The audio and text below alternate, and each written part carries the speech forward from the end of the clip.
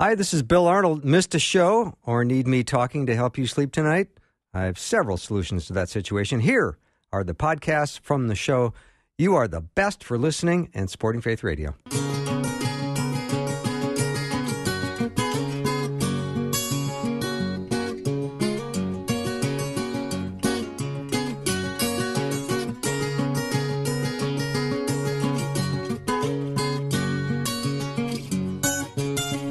And a warm welcome to Afternoons with me. I'm Bill Arnold.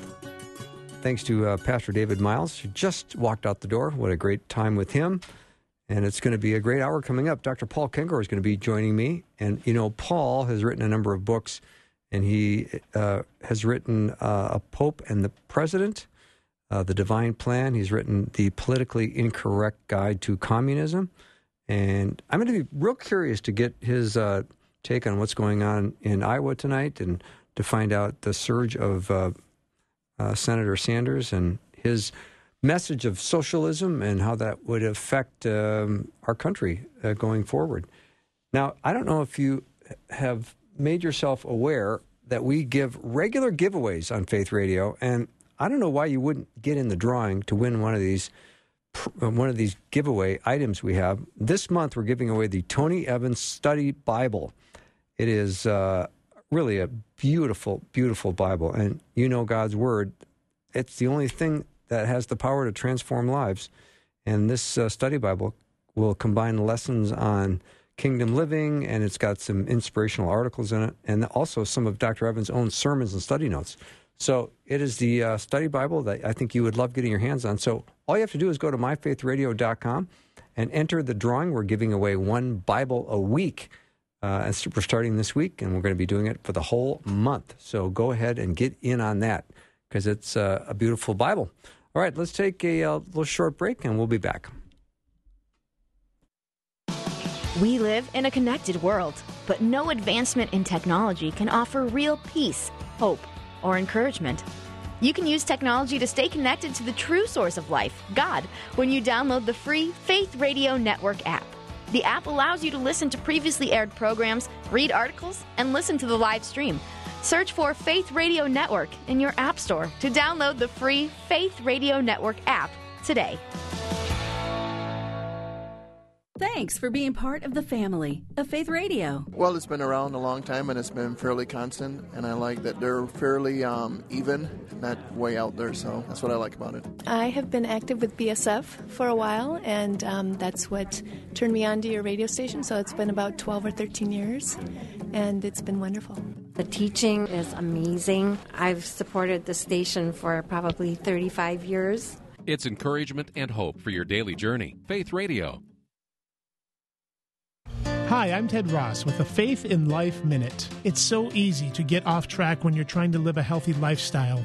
Counselor and life coach Holly Girth has written the book, You're Already Amazing, and she has this encouragement for you today. We all have our different ways of sabotaging ourselves, which means that we're going through something hard, and we make choices to feel better in the moment that actually make things even harder. So pausing and say, what do I tend to do? What do I tend to go to instead of God? Is it food? Is it a substance? Is it shopping? Is it something good in my life that's just not the best in those moments? And then saying, God, what do you want to give me instead? And especially calling on trusted friends and saying, you know what? I'm going through a hard time, and I need you to help me not make it worse. Pray for me and walk through this with me and let me process and figure out some new patterns so that I don't sabotage myself. Some great words of hope from Holly Girth. Hear more from her at myfaithradio.com. Faith Radio is a media outreach of University of Northwestern St. Paul. Our mission is to lead people to Christ and to nurture believers in their faith through Christ-centered media. We do that by providing relevant Bible preaching and family-focused teaching, along with interactive talk programming that helps you in your daily life and points us all back to Jesus. You can also find helpful articles and podcast links for many topics on our website, myfaithradio.com.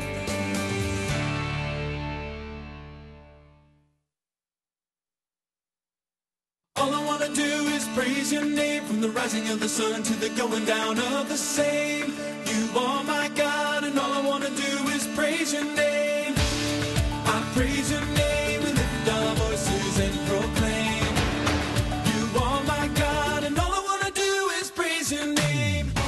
Welcome back to the show. Awfully glad to have you with me today. I hope your weekend was good. There's been quite a bit of controversy about the game, although the game was pretty exciting. There was some talk about the commercials, and I don't want to spend too much time on those. Some were entertaining. Others were kind of dull. Most of them I thought were kind of forgettable.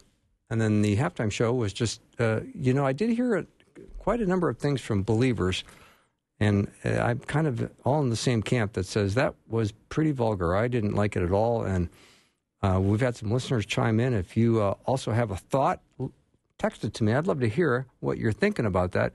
877-933-2484.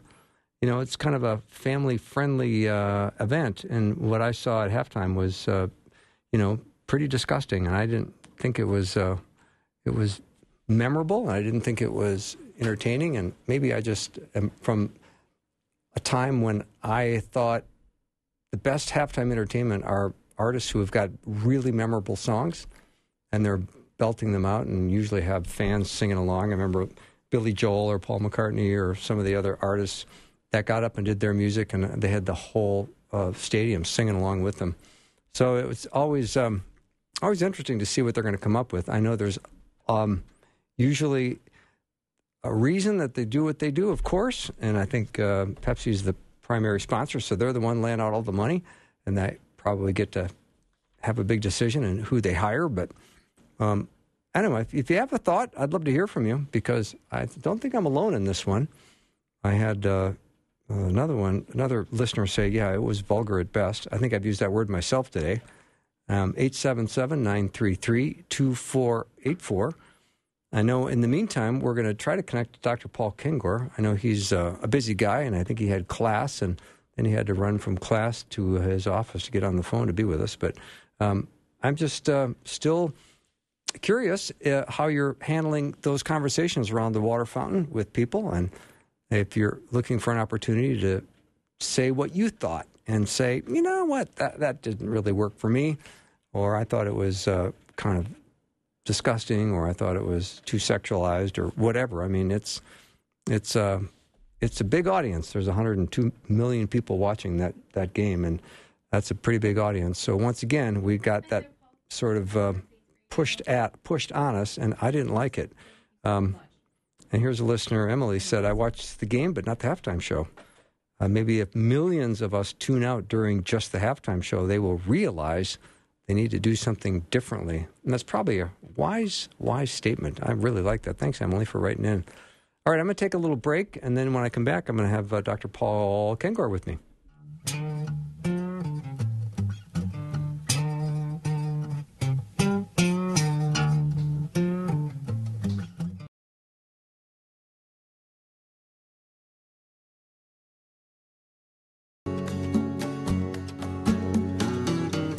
Welcome back to the show. A whole bunch of other listeners chimed in and said, we just turned it off during the halftime, turned it back on for the game. And one listener said, even during the game, they flashed images of these scantily clad girls on the screen. So we just turned it off. So good for you. Dr. Paul Kengor is my guest, and he has written a number of books, Pope and a President, The Divine Plan, The Politically Incorrect Guide to Communism, and much more. He is my go-to person for a lot of reasons. Paul, welcome back. Hey, Bill. Good to be back. Am I your go-to guy for talking about communism, girls, socialism? Strip pole dancing? No. No? No, I was thinking more about communism and socialism. And I'm watching Life, Liberty, and Levin, and he mentions your name on the show. Mark Levin did. Yeah, he does. He's a good guy, and I did that show I think a year or two ago. But boy, you had me intrigued with your previous discussion. I got to weigh in on this. Can I please go ahead. Down? Yeah. So the way I watch any football game now, and being from Pittsburgh, I'm a fanatical Steelers fan, as you can imagine. But I start the game about a half hour late, and I just skip through all the commercials. That's so smart. Yeah, they're all awful. They're all really horrific, and I'm not interested in watching the Super Bowl commercials because they usually just reflect the culture, and so I don't even want to play a part in it. And when I noticed that Shakira and J-Lo were going to be doing the halftime show, I guess I noticed that quite a while ago because I watched football all year. I thought, well, that's exactly what we're going to get, right? And so I did kind of zoom through the halftime show very quickly, just to get a very quick glimpse to see if it was as bad as I thought it would be, and it was. Mm-hmm. And I said to my one son and his friend, they're both Grove City College students, I said, I didn't see Shakira there, and so I kind of backed up and said, okay, I see her. and then I asked her. Then my daughter came in, who's 16 years old, and she said, Dad, I don't understand what people find attractive about that. And I said, well, as your dad, I don't want to comment on that, for one thing. And then she said, and I don't understand why girls would do that. And I said, well, you're right. They shouldn't do that, and people shouldn't find that attractive. And I said, that's really not attractive. That was basically looked like a strip show, right? Mm-hmm. And then what really gets me, Bill, is the NFL is going to have the audacity to do all their hashtag Me Too stuff, right? To talk about guys like Antonio Brown, right, former Steeler, and how he treats women, right? All of which I agree with him on all that stuff. And then they go and they feed and they foment it by putting on a strip show at halftime. These kind of mixed messages that are wildly secular, hedonistic culture is sending out it's really quite extraordinary. And then of course they had the RuPaul drag queen commercial. I didn't see it, but at least I heard it was going to come. And they vetoed the pro-life commercial. I know. So it's all just outrageous, and we all just lay down and take it, accept it, and watch it. And it's a shame. Yeah, I'm sure the NFL is against sexualizing women, right? Right. How's that work? And it's exactly what they did. And by the way, the good question to ask here when you're watching this is, what in the world does this have to do with football, right? Right. What these shows, what do they have to do with football? And I mean, maybe I know this might sound lame, but the most entertaining halftime shows I've been to is where they bring 10 people on the field and see who can kick a 60-yard field goal. whoever can do it wins $100,000. Right. I'd watch that. All day long. I'd sit there. Yeah, I'd grab a beer and watch that. But to watch this, I mean, it is it's just how outrageous the NFL is, which is what happens. The NFL is located, headquartered, not in Green Bay, not in anywhere in the heartland, in the Midwest. It's located in Manhattan, and it completely reflects what Ted Cruz once said about Donald Trump. New York values, and that's what we got again there last night. I did not know the NFL was in Manhattan. Mm-hmm. It is. Yeah, it couldn't be at a place more completely divorced and separated from its fan base.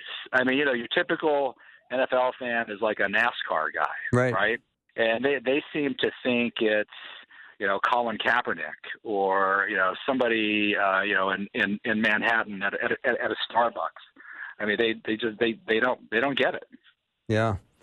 Well, I was thinking of the Iowa caucus tonight, and it looks as if Senator Sanders has quite a bit of momentum, and his message is very much that of a socialist. Yes, and I mean, we are on the verge of something historic here, Bill. If you have a lifetime bona fide, self-admitted socialist winning, the Democratic primary, at least the first stop in the primary in Iowa, it looks like that's what's going to happen. And that's to quote Bernie, that's a revolution. Right? That's really pretty shocking. And this is somebody who was a member of the Socialist Workers' Party. He was an actual presidential or elector to the Socialist Workers' Party in 1980. Socialist Workers' Party is a Trotskyist organization. So you had the Bolsheviks were Lenin, Stalin, and Trotsky. The Socialist Workers' Party are Trotskyists. They published the publication The Militant. If anybody's sitting at home in front of their computer, Google Lee Harvey Oswald Militant, and you can see a picture of Lee Harvey Oswald, the man who assassinated John F. Kennedy, holding up a copy of The Militant in one hand and the rifle that he shot JFK with it in the other hand. It's a indeed militant, extremist, fanatical party, And it looks like a guy who was a member of that party is probably going to win the Democratic the caucus tonight in Iowa. Well, how do you make sense of that, Paul, when you think Bernie doesn't even really identify as a Democrat? He says Democratic Socialist. Isn't that how he identifies himself? It is, and the same with Alexandria Ocasio-Cortez, who's probably the real star in the party right now. It's probably only a matter of time before she runs for president. But she's a member of the Democratic Socialists of America, the DSA, as is Ilhan Omar, Rashida Tlaib, and more of those. I think there's close to a dozen DSA members in Congress, and they're planning to run about 30 of them this year against Democrats in Democratic primaries, against moderate Democrats and Democratic strongholds. So if they really get their way, there could be a couple dozen AOCs, Ilhan Omars, in Congress after November 2020. Mm-hmm. Paul, 22 million pro-life Democrats, are they welcome? No, they're not. They're not welcomed by the party. That's what Pete Buttigieg said to Kristen, I forget her last name, the head of Democrats for Life, that of the roughly 24 Democrats that stepped up to run against Donald Trump there a few months ago, every single one of them is, quote unquote, pro-choice, and very rabidly so. They're not in favor of many restrictions at all on abortion. I wrote a piece for American Spectator a week or two ago. Actually, it was for the day of the March for Life, called "Pro-Abortion, Pro-Choicers," where I know this kind of new breed of pro-choicer who they used to say, Bill, well, I'm not pro-abortion. I'm pro-choice. I don't actually support abortion. I support a woman's right to choose. But there are now groups out there like hashtag Shout Your Abortion. There are now kind of radical feminists out there currently who are pro-abortion. They're flat out pro-abortion, and the Democratic Party just moves further and further to the left on that. I think what Pete Buttigieg was saying there too is there's no way you could be a pro-life Democrat and get the nomination in today's party. And Joe Biden learned that. Not that he was ever pro-life, but Joe Biden once supported the Hyde Amendment, which said that people should be able to cite their freedom of conscience and religious objection and not have to pay for other people's abortions. But he flipped on that under pressure from liberals in his party in the primary. So the party of JFK and Harry Truman, which was once about God, guns, labor, anti-communist, anti-socialist, pro-life, church, it's just completely gone. Well, there are a whole bunch of Democrats that are starting to panic, aren't they? I mean, I overheard John Kerry was talking about saying that this is collapsing the Democratic Party if Bernie starts to win Iowa and New Hampshire and all that. Well, it should, Bill, and Bernie, who the last time I checked was just this morning, it was the Real Clear Politics averages. I think he's up 24-20 in the polls in Iowa, which means he really should win tonight. Mm-hmm. And in New Hampshire, he's up by even more than that. I think he's up by like 8 points in New Hampshire. And they actually run the Las Vegas betting odds on who to bet on, who the highest odds are for getting the Democratic nomination. And Bernie's the highest he's ever been. He's at almost 40%. And Biden, I think, is around 30%. And Bernie he's now double where Elizabeth Warren was. He's just blown right past her. He's Pete Buttigieg for a while was number one throughout most of December in both New Hampshire and Iowa, and he's now slipped to third, fourth, maybe even fifth place. But the party should be worried about this. Mm-hmm. And of all those Democrats, he's probably the only one who would probably easily lose to Donald Trump. So their real goal is to defeat Donald Trump, and nominating an old cranky, Brooklyn-born, Vermont-raised socialist, the former Trotskyist. That sounds to me like not a real surefire recipe for defeating Donald Trump. Yeah, well, the differences will be pretty large, won't they? Yes, Yes, I would think so. Yeah. So, Paul, when students come into your class and they start talking about the idea that they wouldn't mind some free stuff along the way, that sounds pretty good to them. And the socialism doesn't sound like that bad of a deal. What is your reaction to that? Well, I'm at Grove City College, so we're one of only about a dozen, maybe 24 colleges where we don't typically get students like that. But it's funny, we had a discussion today in my Marxism course. I teach a course here on Marxism. Probably ought to be called anti-Marxism. but one of my students said that of all the things, he disagrees with Bernie on basically everything. But the only thing that he's really sympathetic on is the ridiculous cost of higher education. And I said, well, yeah, I agree with that, but who runs the universities? Liberals. I mean, it's like 90% self-identified liberal. That's where the universities are. So, if they want to do something about that, you think that they would look to their own. But they're not going to.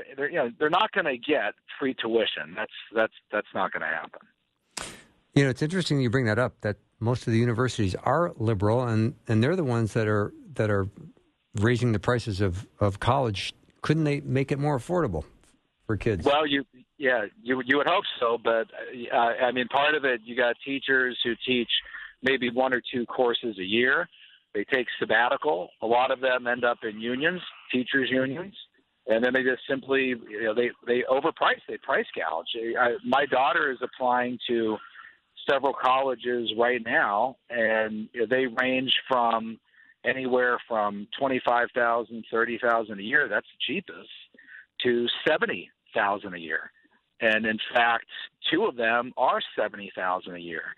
Now the truth is that most of those colleges they won't force students to pay that. A lot of that is inflated, and then they're going to tell them, hey, we gave you a 50% scholarship. Mm-hmm. And they do that as kind of a slick way to try to bring people in the doors. But if they get a parent that's worth a couple $1 million, like Bernie Sanders, whose estimated net worth is at least $2 million, and that doesn't include his 3 houses that he paid $500,000 each for. I wrote a piece on this called "Bernie's Billionaires" if people want to see the data. But unless the parents have a pile of money, they're usually not going to charge the students the full amount for that. But for the parents that do, yeah, they'll get them. They'll get them for it. They'll get them for the $70,000. Yeah, so interesting. Paul, I just love talking to you, and I appreciate you taking the time on your very busy Monday to chat with me and let our listeners hear what's going on in your world. Where could they access that article you just referenced? Well, thanks, Bill. So I write for the American Spectator, which is spectator.org, and just type in my name, and that article is called Bernie's Billionaires. Okay. And I also did one there called Pro-Abortion, Pro-Choicers. But if you just go to the American Spectator, there's a whole article archive there for me because I write there once or twice a week. Awesome. Thank you so much, Paul. Have a great rest of the week. Okay. Thanks, Bill. Dr. Paul Kengor has been my guest. Go to theamericanspectator.com to learn about his blog and his writing, and also to amazon.com for one of his many books. We'll take a short break and be back with Pastor Sean Winters.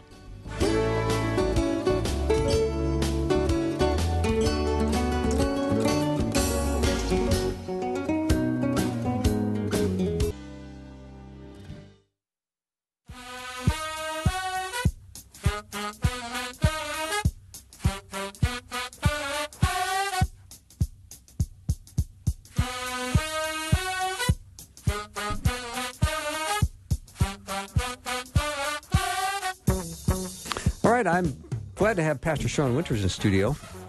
Sean is a senior pastor at Calvary Church. And I'm looking at his bio, which I like to look at from time to time. I usually do it a couple of times a week. Yeah, I'm sure you do. Just for fun. Just review. See how it's changed. Yeah, right? exactly. Yeah. And it says your beloved Kansas Jayhawks. Yeah. Did you go to school there? I did not. Okay. But, I pastored a church in central Kansas. My wife was born in Kansas, and 3 of our kids were born there. Okay, cool. But 10 winter times in Kansas, there's not much going on. Yeah. And Kansas Jayhawks a pretty good thing going on. I bet. Just huge Jayhawk fans. Well, they've got a big fan base, don't they? They do. Yeah. And it's just it's a storied program. It's, they say it's one of the blue bloods, but they and they're doing well again this year. They're number 3. But, who's watching? No one's counting. Yeah. Now, I don't think I've had a chance to say Happy New Year to you yet. This is your first time in the studio this year. So nice to have you here. And 2020. Yeah. And I think, we've got the topic of worry today that I think we're going to talk about a little bit. Yeah. Are you worried about that? I've been worried ever since I heard about the topic of worry. And so help me eliminate some of my worry. Well, I think worry is something that's common to all of us. We think through life, and we've got issues and challenges. But let me just paint us a little scenario. So, Bill or Rebecca, whatever form of communication, you get a text, you get an email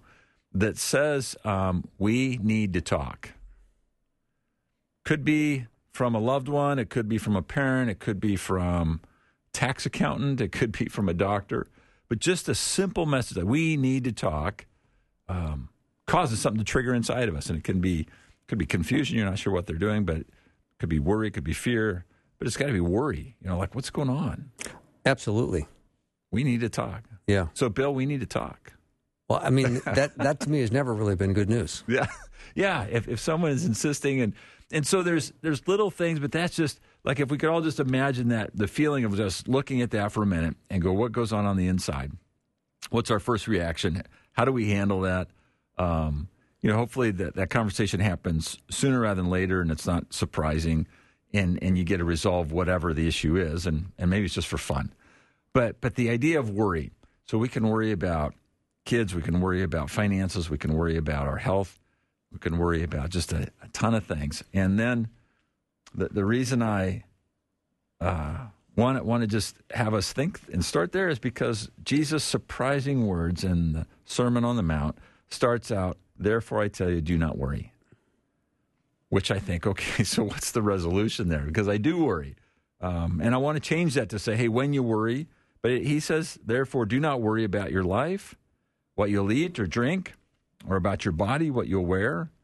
Is not life more than food and the body more than clothes? Then he uses some examples. He said, look at the birds of the air. They do not sow or reap or store away in barns, and yet your heavenly Father feeds them. Are you not much more valuable than they? Can any one of them can any one of you by worrying add a single hour to your life? He goes on. Why do you worry about your clothes? See how the flowers of the field grow? They don't labor or spin. I tell you, not even Solomon in all of his splendor dressed like one of these. If that is how God clothes the grass of the field, which is here today and tomorrow is thrown into the fire, will he not much more clothe you, O you of little faith?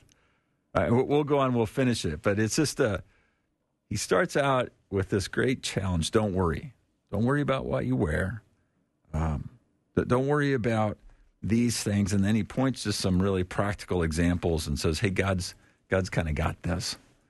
And I think, just trying to think through where worry comes from. And a lot of times worry comes from forgetting about God and forgetting what he's called us to do and worrying that we're not accomplishing something that maybe God hasn't even asked us to do. So I like to think about, my starting point here is, what race am I running? Am I running somebody else's race? Am I in this? Is this what God has asked me to do? And if not, then I probably don't need to worry about it. Sean, it's just, again, I've read this 100 times or 200 times, but again, just Matthew 6:25, therefore I tell you, do not worry about your life. Yeah. It's just so clear, so challenging, mm-hmm. and seemingly impossible. It's like, well, that's my feeling too. Right. I've got to. Like, if I don't, who won't? Who will cover it? Mm-hmm. And then he, and so I think he does that probably to grab everyone's attention, like he does you and I. He's saying, hey, listen up. Instead of saying listen up, he says, don't worry. And honestly, I think I've read it 200 times as well. And I think I need to go back and just kind of review this. And so I was like, I need to go back and review this again. And maybe someone out there listening today thinks we need to review it as well. Don't worry. Don't worry about your life, what you're going to eat, drink, what you're going to wear. God's got you. We need to run the race God has marked for us. We need to do it with diligence. We need to do it with intentionality. But God says, hey, look at the birds. Look at the grass. I don't know if you've ever planted a tree. At our house, we've planted 2 or 3 trees. One we purchased, one we got as a volunteer. And I remember the one we purchased, we paid, I don't know, $200-300 for a tree. It was a major investment. We had a 30% off coupon. We planted it according to the directions. We watered it according to the directions. We bought special soil and everything. I mean, I don't think that tree once worried about growing. But I tell you, I was. I wrapped the bark the first 2 winter times because I didn't want it to split. Yeah. And I kind of staked it out. And that tree is beautiful. It's a red maple, and it's just gorgeous, and it's huge. And I planted it too close to the house, and it's taken over. But I worry about that stuff, but the trees don't, right? And the grass doesn't worry. And God says there's something that should be instructive there. So we ask, what is that? Mm-hmm. Do we need to balance worry? Do we sometimes think, okay, let's pray that God is in control, he's sovereign, he has this, but maybe I still need to worry about making it happen? Yeah, We've got lots of things that require our initiative. Yep. And I think that's where what I would draw kind of a line in my own life where I say, this needs initiative, but it doesn't need my worry. Mm-hmm. So this needs my attention. And this may be even, I probably won't send a scary text like, I know we need to talk, but I might initiate a conversation. Mm-hmm. And so that intentionality, absolutely. I think life takes work. And Paul says, man, I work, I'm going to expend myself, all my energy. It's Christ who works in me, giving the power, but man, it's a ton of energy. It's a ton of initiative. But then there's something that just kind of tweaks, and it's that worry, the kind that keeps you up at night, or the kind that when you wake up in the morning, you can't fall back asleep because it's just, and that's where I'm at. And it's something I pray about a lot. I pray that God, you just take this. Might be family, might be friends, might be health of, people that are really important to me. It might be a business issue, or a ministry issue. It's something that's just weighing on me. So that intentionality, but I'm not going to worry. I'm not going to worry because I'm going to let it go. Okay. I'm going to use that as a signal to say, okay, Christ, when he said, don't worry about your life, what you'll eat, he spends a lot of time kind of explaining this, and he goes at it a couple different times. Don't labor, spin. I think what he is reminding his hearers there and reminding us today is that God sees, God cares. He doesn't promise he's going to resolve all of our problems. We're going to work at things and not get our way. But he's going to watch over us. He knows what's going on. He watches birds in the air. He sees the grass in the field that we think, that's too long, let's mow it. If he's going to take care of the birds, if he's going to take care of the grass in the field, how much more valuable are we than those things? So, Sean, do you have any little exercises that you put yourself through when you say, all right, a month ago, I was worried that I was going to need a root canal and it was going to be $2,000 and I don't have $2,000. And so you spent, a week worrying about that. And then you go to the dentist and they said, you're fine. Yeah. You're fine. You don't need nothing. Did my dentist call you? No, he didn't. But okay. you walk out of there and you go, okay, I don't have to worry about that anymore. And I certainly spent a week worrying about it, worrying about money I didn't have to spend on a dental procedure I never needed to do. And now that's off the list. Yeah. So what are you worrying about today that's going to be off the list in a week? Right. What's the cycle? I mean, what can we do practically that says let's be realistic about this? Calvin Coolidge, who was the 30th president of the United States, had all these numbers, and he said, 9 times out of 10, the trouble runs off the road before it even gets to you, and another time, 4 out of 5 times it doesn't. It's this kind of idea that we We worry about, like you said, we anticipate problems that never come to fruition. Mm-hmm. And so, yeah, so the question is habits, practices, even simple things. I probably the simple most common thing is to pray. So spending time in prayer, but also praying when worry pops up. Say, Lord, I'm not alone in this. Lord, you're here with me in this. God, I just kind of surrender this again. Part of the worry challenge is if we do it in isolation, if nobody else knows about that worry. So it's talking to a friend saying, man, I think I'm going to get a root canal. Mm-hmm. Somehow just even unloading that piece of it kind of helps. It's a shared burden. There's a challenge coming up, or financially, things are really tight right now, and I'm not sure how we're going to get. When you just carry that all by yourself, I think it's a double load, and when you can kind of unload it, it's half a load. It's good math. So sharing that with somebody else, praying about it. Another just practical. Sometimes the worries are big things that are pretty complicated, and breaking bigger tasks down to smaller tasks, and then say, okay, I'm just going to mark a couple things off the list. I can't take care of it all this week. Mm-hmm. I can't take care of it all this month, but I'm just going to mark a couple things. Little baby steps? Baby steps. Is that kind of what you're suggesting? Well, I love that. Yeah, I think it helps. I don't know. Have you found that to be true? Absolutely. I mean, if you just chip away at little stuff and go, I can't solve this today, but I can at least, I love this idea that you maybe call a friend or a loved one and say, I'm kind of sweating it out right now. I might need a root canal, and A, I don't like pain, and B, I don't have $2,000 laying around. So just pray that it all goes well. Yeah, and it may end up that the root canal happens, and you've got to work yourself through those things, and you got to pay for that in due time. But you can chip away at how you pay for those. But again, it's saying I don't want to lose that week ahead of time. Right. I'm going to lose some time. Yeah. I think Christ understands that we will face times of worry, we'll face times of anxiety. But it's to say, are you able to deal with those with the sense that God is sovereign, God is in charge, God cares deeply and understands intimately what I'm going through. Mm-hmm. And there's this wonderful promise in that. And then down at the end, and I think this is his thunder, he says, hey, the pagans run after. Pagans is an interesting word. We're not real, we don't use that a lot in culture now.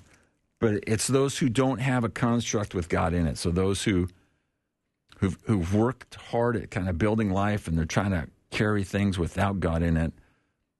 They run after all these things, just like you and I do.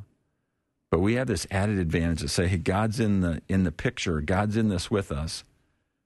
And it says, and if we seek first his kingdom and his righteousness, he's going to add all these things to us. It says, therefore, don't worry about tomorrow, for each day has enough trouble of its own. So there's a couple of things there. One is, what does it mean to be kingdom-minded above the worries that we face? And then what's the promise there that if we'll do that, then he will give us all these things as well? I love that. Yeah. Two ideas. One is that kingdom has got to be more important than my list. That if we're about the kingdom, saying, hey, God's got a purpose in this. I just got that email. We need to talk. God, you got something going on here for your glory and my good. I'm going to just step into this. Mm-hmm. I'm not going to run out of the room in this conversation, and I'm just going to walk through it. But it's about your kingdom. You're with me. I'm watching for your lead, and I'm going to try to honor the people in the conversation. Let's hold up on point 2 after the break. Is that all right? Yep. Good. Pastor Sean Winters is in studio, Calvary Church. We'll take a little break. Be right back.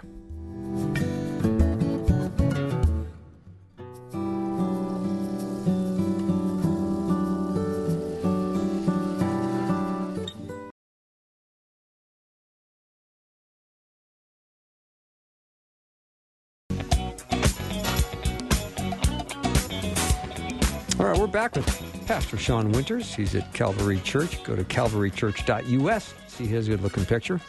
Talking about worry today. I think this is something we should talk about regularly because I know a lot of people never get on the other side of it. They work hard to not be worriers, but then something triggers them and they're back into their worry camp. And they say they're giving God whatever it is they're struggling with, and then they somehow drag it back into their own worry bucket. Yeah, it seems to land there quickly, doesn't it? It does, yeah. Yeah, it just kind of pops in there. Yeah, at the end of this section that Jesus taught, he said, therefore don't worry about tomorrow. Tomorrow is going to worry about itself. Each day has enough trouble of its own. And sometimes we just take some consolation from that, saying, there's going to be stuff. I'm just trying to get through today. And sometimes the worries build up, and that's where we need to focus. We need to stay present in the moment. We need to say, I'm going to work on today. I'm going to step through these things, and I'm going to do my very best. I had a mentor friend of mine that said, hey, you need to plan your work and then work your plan. So you get at the beginning of the week, you kind of make out a plan, or at the beginning of the day, however you do that. You plan your work, and then you work the plan. And I added a third step to that. I said, at the end of that day, at the end of that list, there's always things. I'm a list maker, and I make too many things on every day's list. At the end of that, I give the rest to God. I said, God, thank you for helping me get through as much as I did. There's 3 or 4 things here that I should have done instead of being hard on myself, worrying about, I just give that to God. He's omnipotent. I'm not. He's all powerful. He can get his list done. I can't get mine done. And I need to do the rest of this day well. I need to do family. I need to do friends. I need rest. And God's going to stay on the watch. And so each day has enough trouble of its own. Tomorrow morning, his mercies are new in the morning. I'm going to get up. Yeah. And part of the mercies is to tackle the next day, the worries of that day. Mm-hmm. If you do struggle with worry, it's not a bad idea to go on the old internet and do a Google search of great quotes about worry. Yeah. Corrie ten Boom says, worry does not empty tomorrow of its sorrow. It empties today of its strength. There you go. Case closed. Yeah. No further questions, Your Honor. Yeah. I mean, you learn, you hear stuff like that, and you go, that's so right. Yeah. That's really true. And I think that, there would be some people who tend to worry more and maybe some who tend to worry less. The responsible, the people that show high on responsibility, whatever strength that might be, that they're carrying those loads.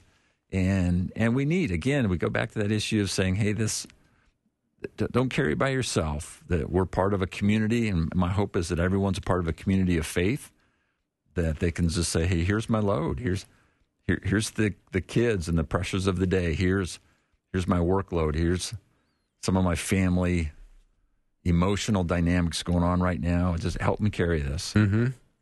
Here's another good line. Benjamin Franklin said, do not anticipate trouble or worry about what may never happen. Keep it in the sunlight.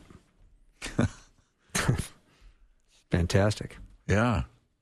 And the Hakuna Matata just said, just put your worries behind you. Just run away from them. It's a problem-free philosophy. Yeah. Hakuna Matata. Yeah. But you can certainly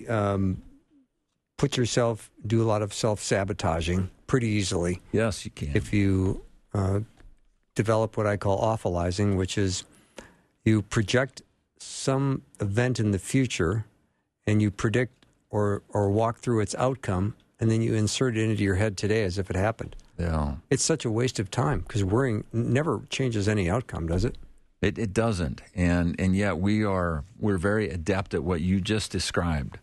And I think it happens without us even maybe being aware of it happening. We just fill in the blanks and we say that was the most awful of outcomes. And then, that's going to happen. It's absolutely going to happen, or it did happen. And yeah, our hearts are damaged, though, Sean, aren't they? I mean, sometimes people will do that awfulizing exercises because when the day comes and it doesn't happen the way they thought it might, they feel relieved because reality came up against what they constructed in their head, and somehow they feel relief that it didn't happen that way. And they didn't have any reason to believe it would, but yet somehow they'd created that scenario in their minds. Mm-hmm. So do we not realize how big God is when it comes to worry and how much he loves us? I believe so. I think that there is this, again, he's using just really simple, mundane. He's standing in the field probably teaching the disciples, and he's talking, and he points, and he says, hey, look at the grass over there. God's taking care of it. Look at the birds that are flying around here. They're not a nuisance. God's taking care of them. And then it's like he looks straight in the eye, and he said, if God is caring for these that are here today, I mean, the grass here today and tomorrow's thrown into the fire, how much more is he going to care for you? And that's going to be harvested. That's going to be mowed down. God's watching over the details, the minutia in this field. He's going to watch over your life.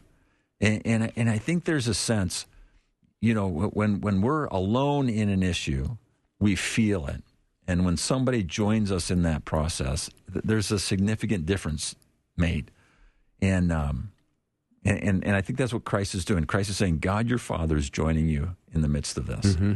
Sean, do you think because people let us down and we've been disappointed that we sometimes transfer those feelings to God? Like we think God might act the same way. We might be let down. Yeah. So then the worry can even kick in even more.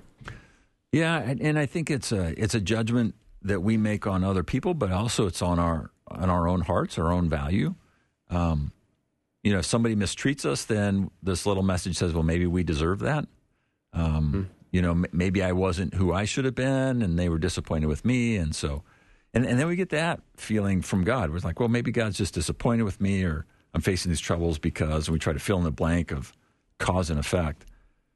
And yet, again, he says, hey, each day has trouble. Don't be surprised by trouble. Don't be surprised by worrying situations or circumstances. Seek first his kingdom. Look to God. Don't go it alone. And certainly don't ever forget that God's watching over and caring for you, and that he's right there in the midst of that with you. And I think it was phenomenal thoughts for the people there to that day, and I think it still hits us like, wow, this is where I'm struggling. I'm losing it might be a lot of sleep, or might be just a lot of windshield time, or a lot of desk time, whatever it is, because of worry. It's knotting me up, and I feel it on the inside. Mm-hmm. I love the passage in Philippians that says, don't worry about anything, but in all... But in everything, ask God for what you need, but always asking with a thankful heart. Yeah. I sometimes wonder if we go to God with a heart that's full of worry or full of anxiety or what. Yeah. But we're supposed to go with a thankful heart. I love picturing the Heisman Trophy and the Heisman Trophy winner. He's got this football tucked in, and it's an active, classic pose, moving forward. He's got the hand out, and if I can just picture myself as the football. God is this powerful runner. We're going somewhere. Mm-hmm. I got you right here. I'm protecting you, and it's a forward motion. Let's go. And there's things we need to do. Right? We have initiation. We have responsibility, but God's got us, and He's got us in a sure hand. It's a powerful. His righteous right arm grabs hold of our right arm and says, "Do not fear. I'm with you." Yeah, I love it.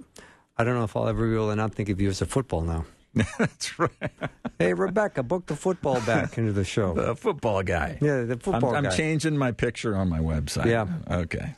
Well, Sean, great to see you, and nice to have you here again.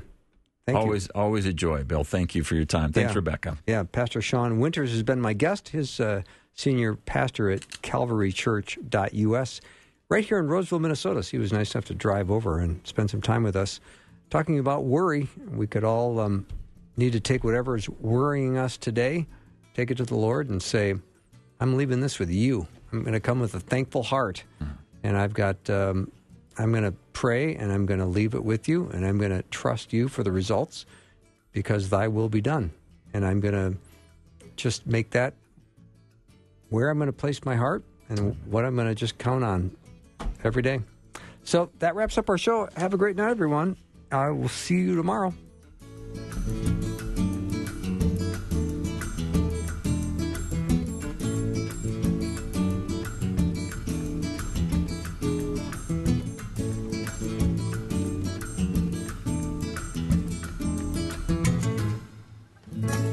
Thanks for listening. Programming like this is made available through your support. Information available at myfaithradio.com.